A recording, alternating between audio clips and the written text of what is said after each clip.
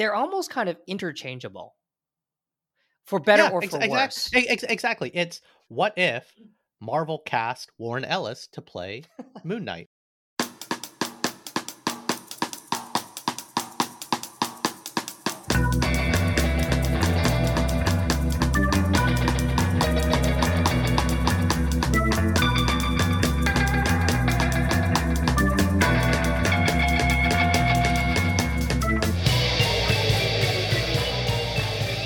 So you've got this stale D-list superhero, and you want to jazz him up, make him exciting again. What do you do, Raman? Fly to Mariel, England, and knock on Garth Ennis. Oh no, I'm sorry, Alan Moore. No, I'm sorry, Mark Millar. No, Warren Ellis. Knock on Warren Ellis's door with a pile of money.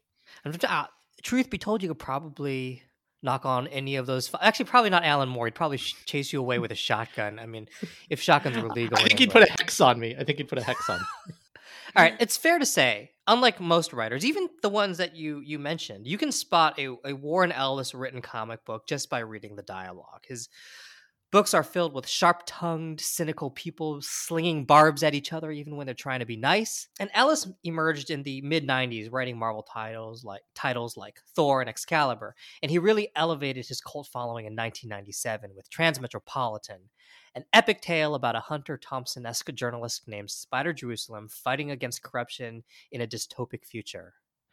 And by the way, Ellis really did have a cult following, which he actively nurtured through an online forum where young, impressionable minds, myself included, yikes, lined up to genuflect at the altar of his digital profile. Oh God, I see where this is going. Unfortunately, the Warren Ellis we are talking about is the same Warren Ellis who recently got Me Too'd when a number of women, both fans and creators, accused him of consistently using his status and industry power to manipulate them into sexually compromising situations. Were you one of them, Ryan? Well, no.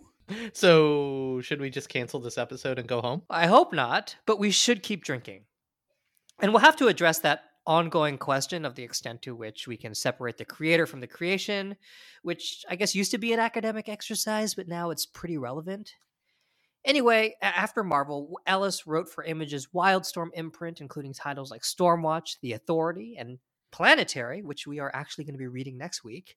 He wrote the Castlevania animated series on Netflix. He did a bunch of his own projects and eventually wound his way back to Marvel, where he did an Iron Man one-shot that greatly influenced the movies.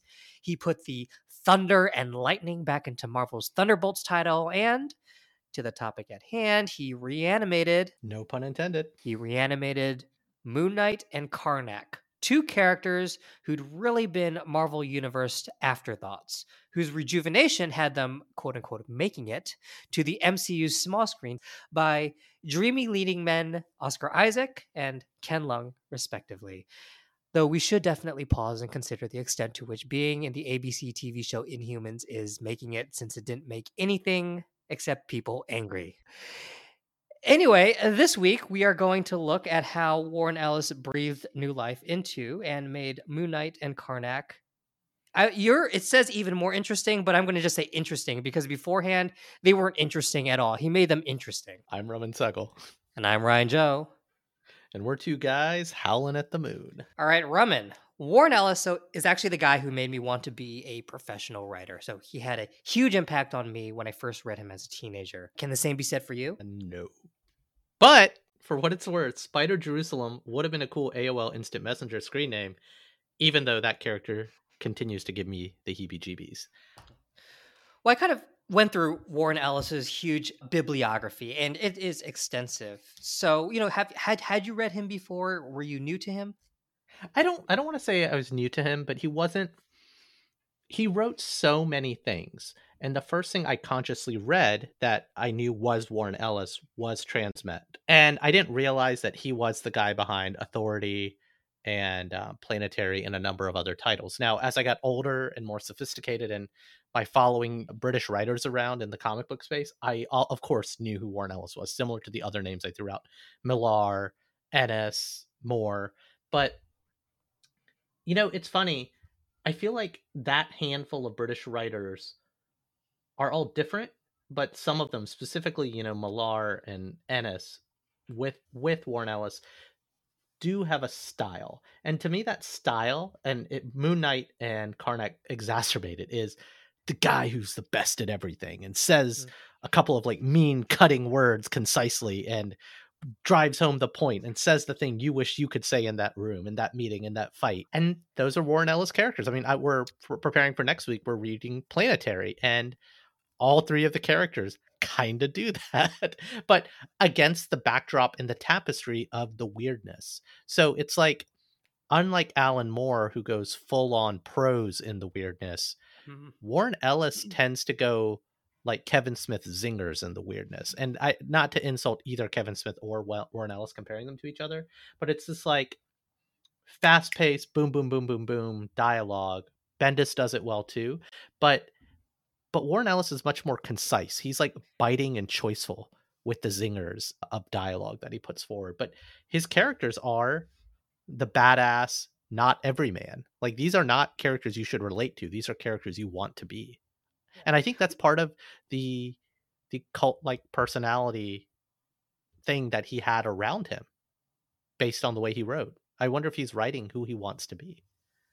That wouldn't surprise me, because in seeing how he interacted with people online, he wrote a lot online. He was active in his message boards, and the way he talked is very, very similar to how the way his characters talk. So they all feel very much like extensions of him, and maybe that's why it's very clear to me when a book is written by Warren Ellis. Because if you've ever been on his message boards, in the mid late 90s, you're probably very familiar with how he speaks, or how he, at least how he comes across online. And that's definitely reflected not just in Moon Knight and Karnak, but pretty much all of the books that he's written. So rather than seeing where the character takes him, as a lot of writers do, he's inserting himself into the character. What, I'm going to have this weird take on Moon Knight, I'm going to have this weird take on Karnak with his own like religion around him or whatever. But what if I was that guy? What would my voice be for Mark Spector? What would my voice be for the Inhuman Karnak? And maybe that's because these two books, they read very similar to me. Yes. They're Like similar yeah. they're Go similar ahead. characters. No, they're a Moon Knight and Karnak, especially when you read them back to back. They're very, very similar, very, very similar people in their outlooks on life, in the way they handle, in the way they interact with the people they're beating up. They're almost kind of interchangeable, for better Yeah, or for worse. exactly. It's, what if Marvel cast Warren Ellis to play Moon Knight? What if Marvel from a voice actor perspective, right? Like, that's, I felt with these two books more than say Planetary or Ruins or any of his other stuff. Even Transmetropolitan was probably, and I haven't read Transmet since it came out when my best friend was really into it, but it feels like that channels more Warren Ellis than anything. The one book that I kind of want to go back to at some point is Warren Ellis did a webcomic called Freak Angels. And I read it intermittently on the web, where it's just like one page released weekly or daily or something. And I didn't feel like Warren Ellis's voice was in that as much. But again, I didn't realize that Warren Ellis had this common thread of a voice throughout all of his books until this rereading. Yeah. So should we get I into either of the wonder. books? Yeah, I just kind of wonder if that's, and this is kind of getting into the books anyway, if that's kind of a product of the way these books were written. Because when you think of Alan Moore, I mean, what he's known for are these long wind up epics, Watchmen, From Hell. Pretty much everything that Alan Moore does is this huge storyline with multiple characters. And even Garth Ennis, his run on Punisher, Preacher, these things are long. And when you think about Warren Ellis, by contrast, really the only long thing he did was Transmetropolitan. And you can say, okay, Planetary and The Authority were long, but they were actually very, very episodic. So it's almost like he's just kind of stringing together a bunch of short stories. So I've always kind of got the sense that Warren Ellis gets fixated on an idea, and he just kind of slams out a story that kind of centers on that idea. It's short, it's sweet, it's very, very fast, but he doesn't really dive that deep into the characters who are populating that story. In many ways, he kind of reminds me of, like, I don't know if you've ever read Philip K. Dick's short stories, but they almost feel like ideas more than fully developed stories. And I would say that to an extent holds true for Moon Knight and Karnak. I don't know how interested he was in Moon Knight and Karnak, the characters, or if this was just kind of a work for hire that he did to rejuvenate both tertiary characters for Marvel over the course of 4 to 6 I think episodes. in your intro, it's exactly that, right? It's here's a bag of money, put a shot of adrenaline into this character, pick the pieces of it you like the most, right? So, for example, with Moon Knight, they dance around the edges and play some fan service to the other supporting characters because I was pretty familiar with Moon Knight. Like I dug him as a character, even though he's clearly a Batman ripoff.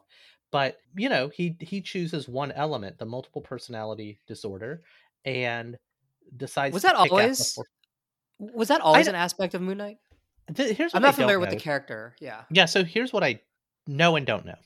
What I do know is Khonshu, Batman ripoff, etc. Like he featured prominently in Mark Bagley's run on Amazing Spider-Man back in the day. So I knew all the like mythos parts of him, but what I didn't know, I almost read into all the characters he played as kind of Bruce Wayne being Matches Malone and stuff like that. So it's like, okay, you're ripping off Batman more. But about 5 years ago, I went on a library binge of Moon Knight stuff, which included this book.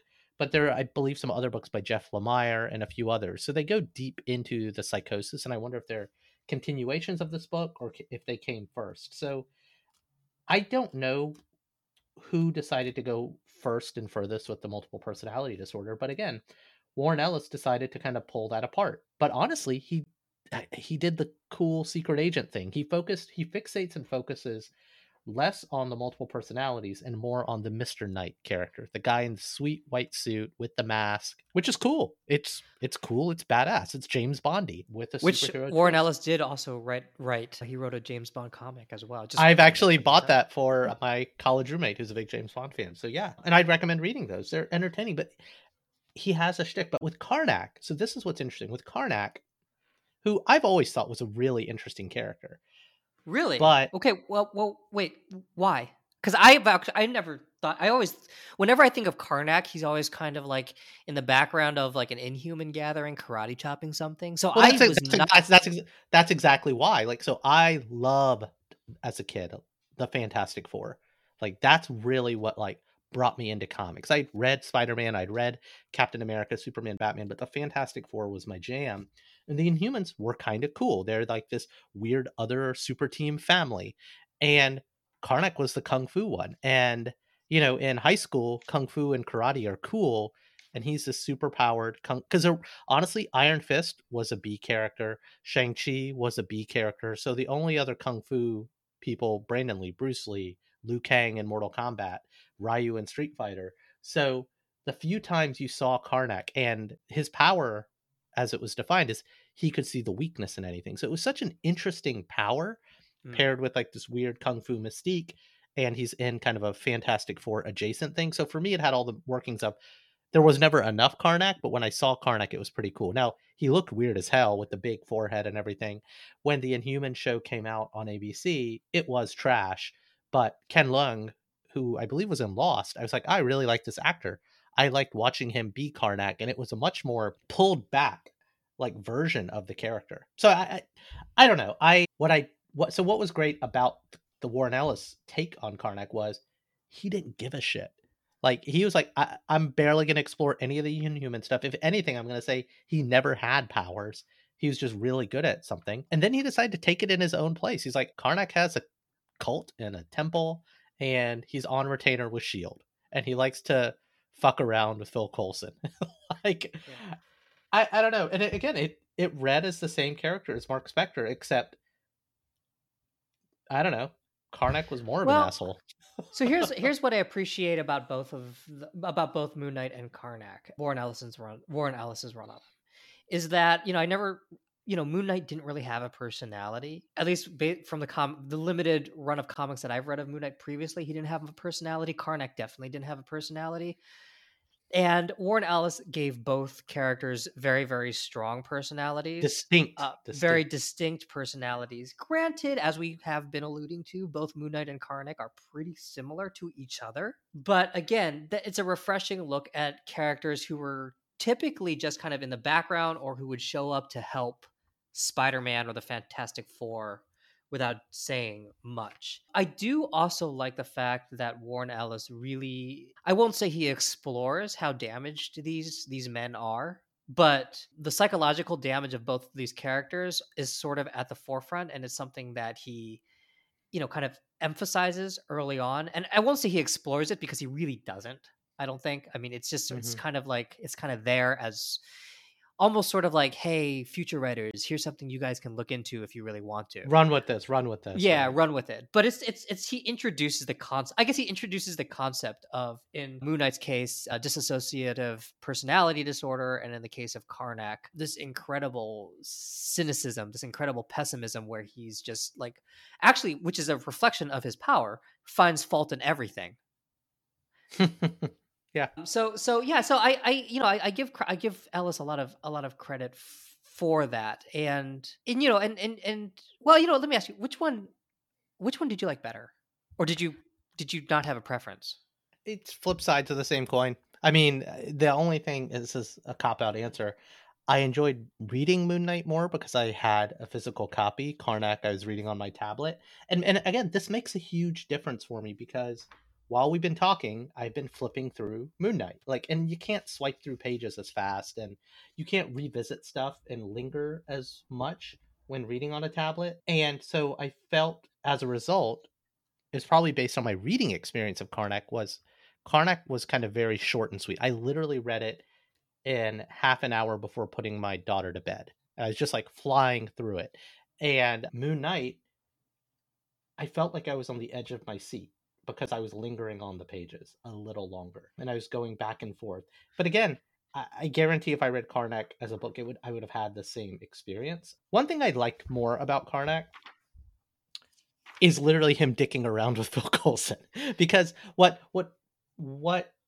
Karnak has is, it has a relatable character, right? And I'm not saying you Mm. want to be Karnak, but Phil Coulson is, and again, Marvel's been kind of playing with him as a character. He was invented for ABC's Agents of Shield from the Avengers movie, so Joss Whedon invention.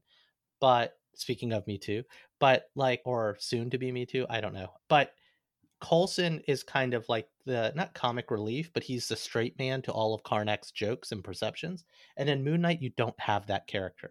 You kind of have that cop that they're setting up to be a villain at the end, but there's no one whose eyes you get to see it through in Moon Knight. In Karnak, you got Coulson, who's your boy. You see him in other mediums. So I give Karnak that edge. And again, the other thing I'll say is Karnak as a character had less baggage. He was, as I described, a side character from the Inhumans, whereas Moon Knight, and I was just looking it up on Wikipedia, Moon Knight's been around forever. Bendis and a bunch of other people had taken some stabs at him. I actually remember back in the Wizard reading days, there were some, super hot artists doing Moon Knight, and it was like jumped up the value in Moon Knight. So, like, there have been a lot of stabs at rejuvenating Moon Knight and doing stuff with him over the years. So, this was just Warren Ellis's take. Warren Ellis is next in line for a take on Moon Knight. Karnak, other than being in the ensemble of the Inhumans, never really got his own take. So this is where the edge, I think, does go to Karnak. Yeah, I mean, I will agree. Karnak was, he never really been his own character ever in Moon Knight. He did have one shots. He had prominent, guest roles. But one thing I did like about Moon Knight in particular was how well, first off, Warren Ellis does a very good job both getting away from the fact that Moon Knight is a Batman ripoff, but also kind of acknowledging it. But the way he acknowledges it, I think, is kind of clever. Because Batman, he's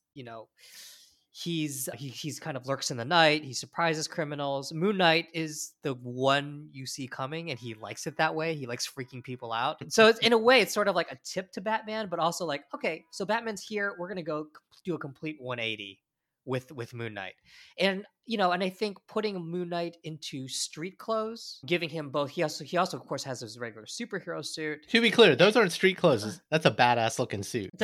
It's a badass white suit with a bag over his head. But it's basically Moon Knight in civvies. And then you've got the version where he's basically in a superhero suit. And then you've got kind of the supernatural suit that he has. So you have these three distinct looks of Moon Knight, which kind of ties into, I know there are supposedly four aspects of Moon Knight's personality that Warren Ellis teases, doesn't really do much with it. But I felt that was clever, right? Kind of showing the different ways Moon Knight might appear, the different and also like the different problems that he might have to solve. Some of it is like a kidnapped girl. There's that episode where he has to kind of fight his way. It's like Daredevil. They're It's like all the Raid. they're one shots. There's not a Yeah. narrative. And one thing worth noting, I would highly recommend, because again, from my Moon Knight binge 5 years ago, which included this Warren Ellis book, check out the Jeff Lemire. I think Lemire took over afterwards, and it dives into the multiple personality quite a bit. And in fact, unfortunately, I still had that lingering baggage of that as I was reading this, and Huh. so I knew this Warren Ellis thing was just the tip of the iceberg, was just kicking it off. Lemire was after Ellis? I believe so. I might be wrong. Okay, that's interesting. Yeah, it doesn't surprise me that Lemire dies into it. Lemire's like a big character guy, and Ellis is mostly, he's kind of like a sci-fi idea guy. Even though his characters are kind of fun to listen to, they're, as we mentioned earlier, they're all, they kind of have a sameness to them. So yeah, so it doesn't surprise me that Lemire really kind of embraced what Warren Ellis set up, and I'm saying that presuming that Lemire came after It was. Ellis. So I just checked on Wikipedia, and it's actually Brian Wood of DMZ fame comes after Warren Ellis and then Lemire. But another fun fact for you, I don't know if you know this, Karnak is the name of a town in Egypt near the Luxor pyramids. Oh, there's your car. That sets up a perfect Karnak Moon Knight crossover. But one thing I just wanted to add about Moon Knight before we move on is that he fights. You mentioned they're all one shots, so he fights very different types of villains. But normally like with Daredevil, he's gonna fight characters who are a little bit more grounded. Spider-Man has his that types of enemies he fights. Doctor Strange fights weird interdimensional travelers. And with Moon Knight, though, he kind of fights all of the above. He has kind of like the run-of-the-mill supervillains that he fights. He also has sort of like the street-level crime that's more familiar to Batman and Daredevil.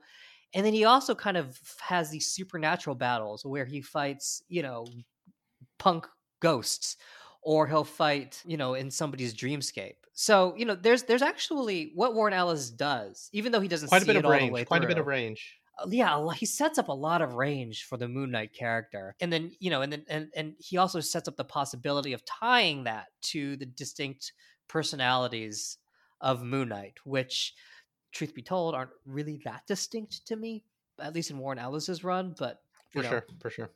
Well, but again, there is a lot of range, and I enjoy that. And there's one thing that I'm trying to find the line that I never really realized, and maybe it had been said further in the mythology, but Moon Knight's duty from Khonshu, the moon god or whatever, is to protect people who travel at night, and that's literally what he does. Like, sure, there's some Batman ripoffness, but I love how it ties into the mythology. And before we move away from it, there's some really cool, not just graphics, but like elements. Three that come to mind first, and from least to best, is I love that he sets up like an Odin burger, like a Norse mythology fast food thing.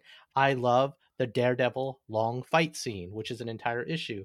I love how he depicts Khonshu. It is the stuff of nightmares and eyes wide shut masks.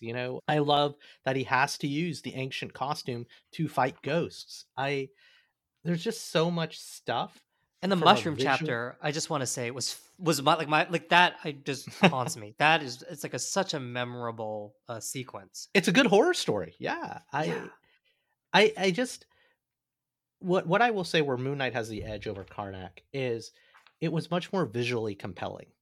I'm not saying Karnak doesn't have a distinct visual style, but there's a lot more fun that the artist chose to have. And I don't know if the artist took the ownership or Warren Ellis gave him the direction, but Shalvey, I believe, is the Declan Shalvey, just really made it his own and had a lot of fun with a lot of the different gags, the pacing. It just visually was a compelling read. It felt like a comic. Versus Karnak was a much more minimalistic sort of exposure. It's visually compelling. Moon Knight is visually compelling, and each episode is sort of popping with really interesting ideas. And in a way, it sort of is emblematic of both the best and the worst of Warren Ellis, in that there's some really cool ideas here, but sometimes, as I mentioned earlier, it feels like he's just kind of tossing it out there, and you know, it's almost sort of like backdrop. He doesn't really explore it, and some of the stuff, like the mushroom chapter, where at the end there's this, Warren Ellis says we're breathing in this guy's dreams. I mean, or Moon Knight says we're breathing in this guy's dreams, and it's such an interesting idea. And that's the end of the episode, and then we move on to the next one. And some of the ideas are just so interesting that you kind of want him to linger on it a little bit more. Well, but it leaves you wanting more. Well, yeah, but it also leaves you kind of unsatisfied, right? There's that point where you're sort of like, oh, this is really cool, I wanted just a little bit more, versus, oh yeah, you didn't really finish, did you? And I kind of felt like the latter more with in reading Moon Knight. But I don't think he ever, it's obvious, it's clear that he never really intended to finish. Again, it's just sort of like, here's some cool ideas. He's a setup guy. He's the setup guy. Yeah, it's like you know what? It's like the best ideas become atmosphere for Moon Knight, which was a little bit. Which after a while, you kind of read one idea after the next, and after the next, after the next. It becomes a little frustrating. You're just like, oh man, finish shit up. Versus Karnak, at least, it is. There's a narrative through line, because it's one story, not like a bunch of different stories that kind of coalesce around a single character. What did you think of the Karnak? Just of the Karnak story, since that is the one that actually has a story. It's okay. I mean, here's what I will say. In human stories, there was a while in Marvel, politically. Marvel had been acquired by Disney, but Disney did not have the rights to the X-Men movies or Spider-Man. And so for a hot minute, like 5, maybe 7 to 10 years, Marvel Comics was deprioritizing the X-Men and really setting up the Inhumans, as the Inhumans are going to fill that void. And we're going to play it up in the comics, and we're going to launch this show on ABC. And the ABC show, while it looks good, it was a famous flop. It's pretty bad. But the Inhumans got fleshed out in such a manner that they never had gotten in their entire history in Marvel for 5 or 7 years. And you got great characters like Miss Marvel to come out of them, and many other things, like the explanation of the Terrigen Mist. So, of course, the backdrop of the story is, the way the Inhumans get their powers is, they're bred millions of years ago. The Kree, these aliens, kind of like planted their genetic seed inside of humanity and basically formed these Inhumans that have these like latent superhuman genes that are only unlocked with the exposure to something called the Terrigen Mist. And as Marvel fleshed out the Inhumans, they said, okay, we're going to actually like put Terrigen clouds all over the earth. So every latent Inhuman is woken up. So you go from this like small cabal of secretive people, right, with this royal family, which includes Black Bolt and Karnak, etc., to Inhumans are popping up all over the world. And that has lots of like Civil War II and this Marvel. It's a thing in the Marvel universe now because Marvel is world building. And that's the backdrop of this comic. It's, hey, Karnak, you're sitting in your temple training new Inhumans into your little cult and religion, and S.H.I.E.L.D., the basically Marvel CIA, says, we kind of need your help chasing down this person. And so I buy it. It works within the world building of the MCU comic universe, but the story itself was kind of weak. I'm not going to lie, but I liked the character of Karnak navigating this weak plot. Yeah, it is. Okay, so wait, let me just go back and ask you, I remember like the Marvel seemed to want to replace the Inhumans with mutants.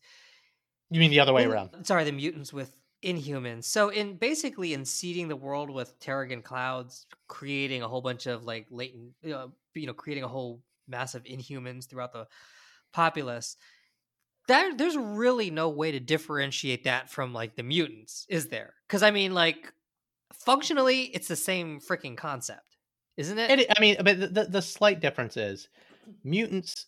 If you have the mutant gene, when you hit puberty, you're going to get wings, you're going to get claws, you're going to have laser beams coming out of your eye. Versus, you could be an Inhuman. You could be an Inhuman, and you might live your entire life and never know that you're an Inhuman because you won't get the privilege of the ceremony with the Terrigen Mist.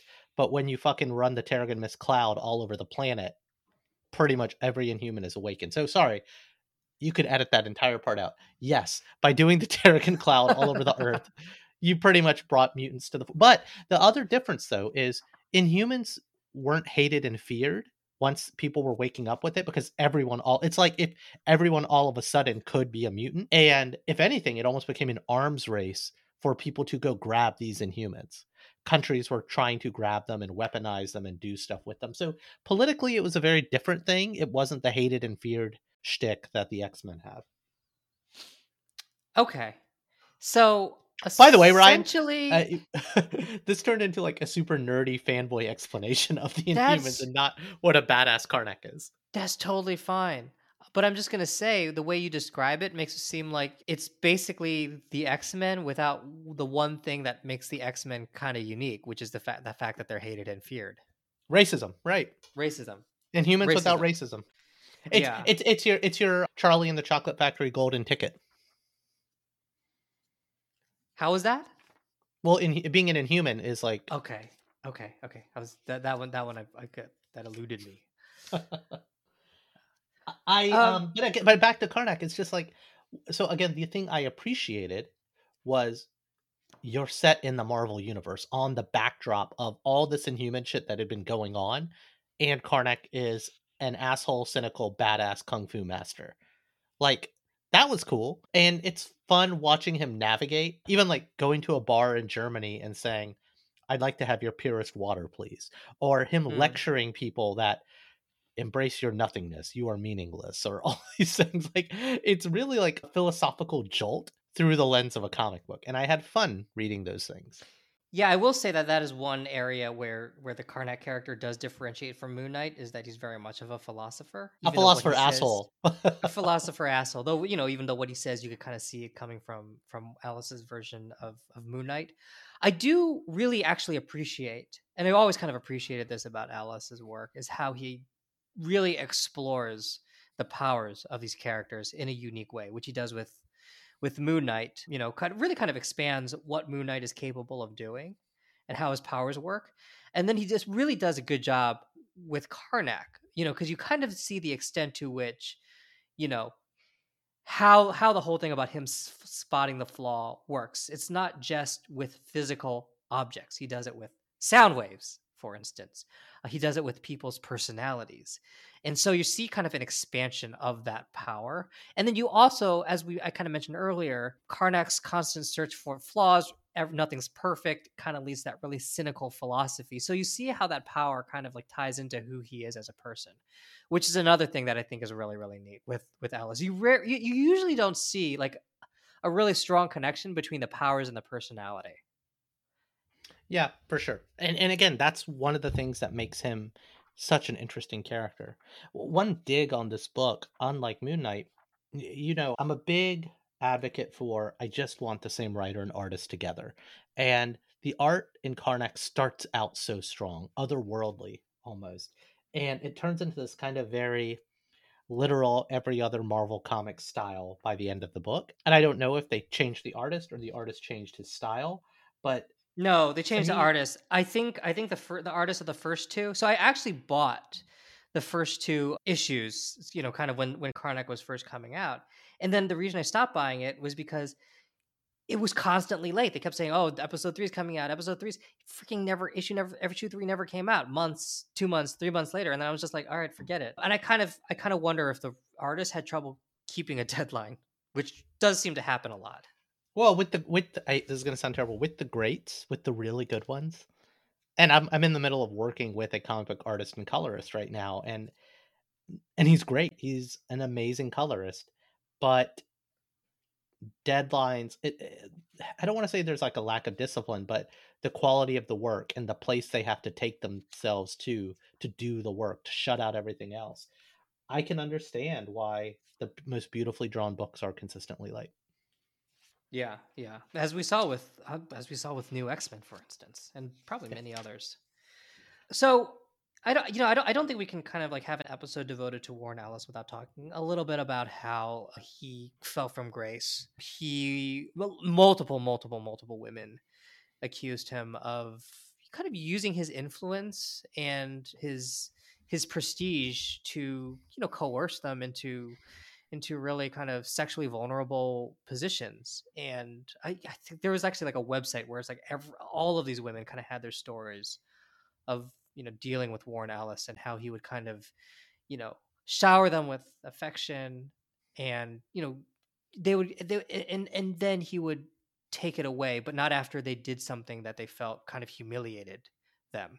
And this was sort of like a consistent pattern. So it wasn't a Harvey Weinstein situation, but there were a lot of incidents that came to light. And so I just wanted to get your take on that. Like, and I'm still wrestling with this myself. Does this change? And and we can also talk about Joss Whedon and his run on, because we reviewed Amazing X-Men earlier, and of course he's done a whole bunch of stuff that people love. Does this change your enjoyment of the art that they create? It does, but for a different reason. I'll come back to cancel culture, and actually an approach my comedian friend Rajiv came up with specifically to Michael Jackson, but I'll come back to that in a second. Where it changes my perception. So I really haven't read Warren Ellis. When the news broke of his Me Too-ness, probably about 6 or 7 months ago when we were doing this podcast, because we knew he was someone we wanted. And I think I remember texting him, was like, I guess I don't know if we're going to read Warren Ellis now. Back when I read him before, I was like, oh, this is interesting. It's quirky. It's, wow, these guys have attitudes. And now, especially now, and we talked about this at the top of the episode, it's kind of obvious that he would behave like this. Reading his interpretation of these characters, it is not a leap too far to see someone who writes characters like this with this sort of ego and arrogance would have the gall to misuse his power and his influence in the real world. So that's not a shame on him. I mean, it is, but it's like, it feels so obvious reading Moon Knight and Karnak through that lens. And you asked me to read another one of his books, which I thought it was kind of his Ruins, Marvel Ruins. Yeah, I thought it was just trash, like horror porn, basically. Nothing like terrible. It's just like, I got nothing out of it, and I reacted very viscerally negatively to it.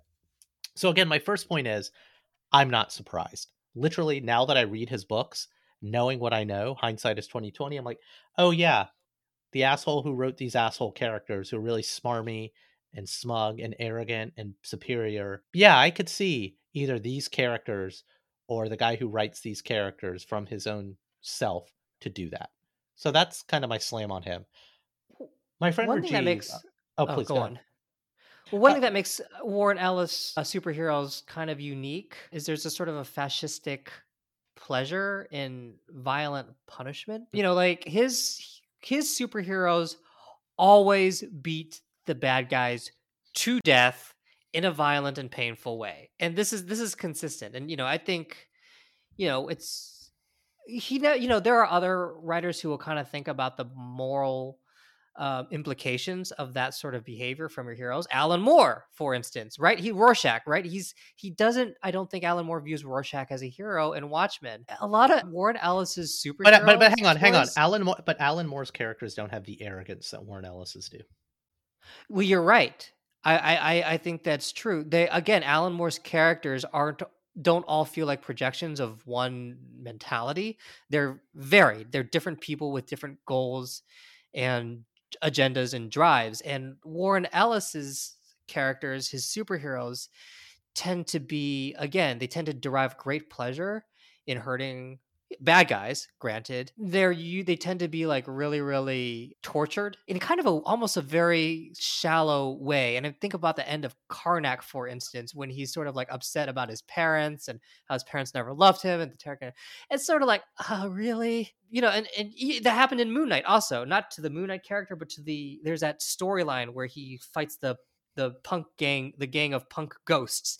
And he realizes at the end the reason they're ghosts is because one of the members a long time ago had saw his like little child musical box and was, I guess, had a crisis of consciousness and and shot himself and all of his buddies. And so it's like a really kind of shallow reason why these characters are the way they are. So and that is sort of emblematic of a Warren Ellis character. And in a way, it almost seems like it's meant to sort of soften the fact that his heroes are so gleefully fascist.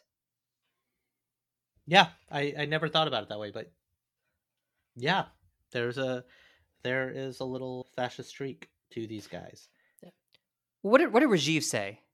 Well, before I tell you Rajiv's take on this, how do you separate the creator from the controversy?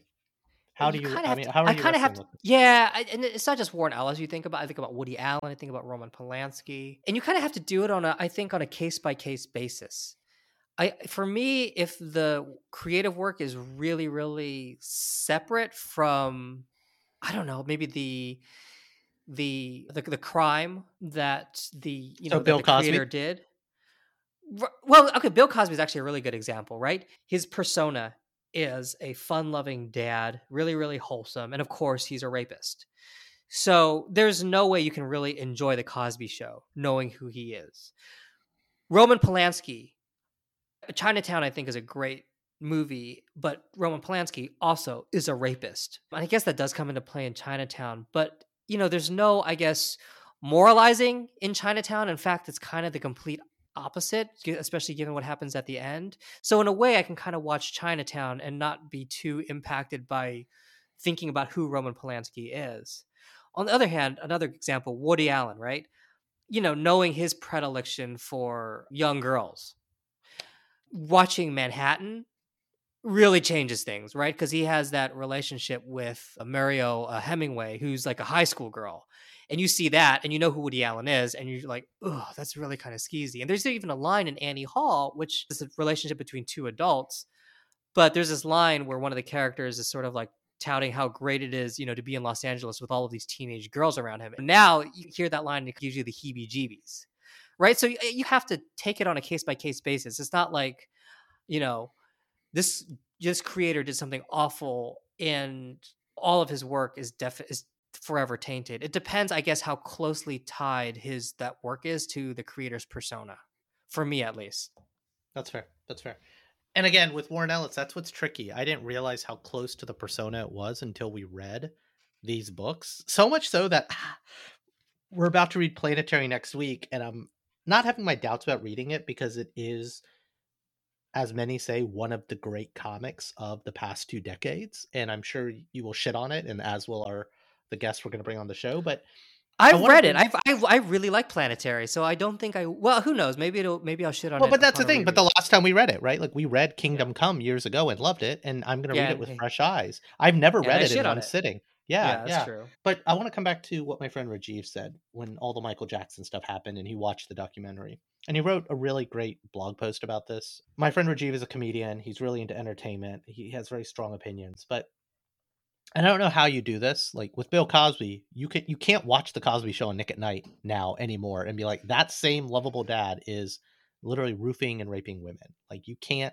separate those two things anymore. But Rajiv's point on Michael Jackson was, at what point did the bad behavior start? And that's Rajiv's point. He's like, okay, if the bad behavior started, and I'm going to get all my years wrong, in 1989, then I will listen to and enjoy all of Michael Jackson's stuff before 1989. And then when the bad behavior starts, like according to accusations and court documents and documentaries and all that shit, I'm not going to listen to that Michael Jackson stuff anymore.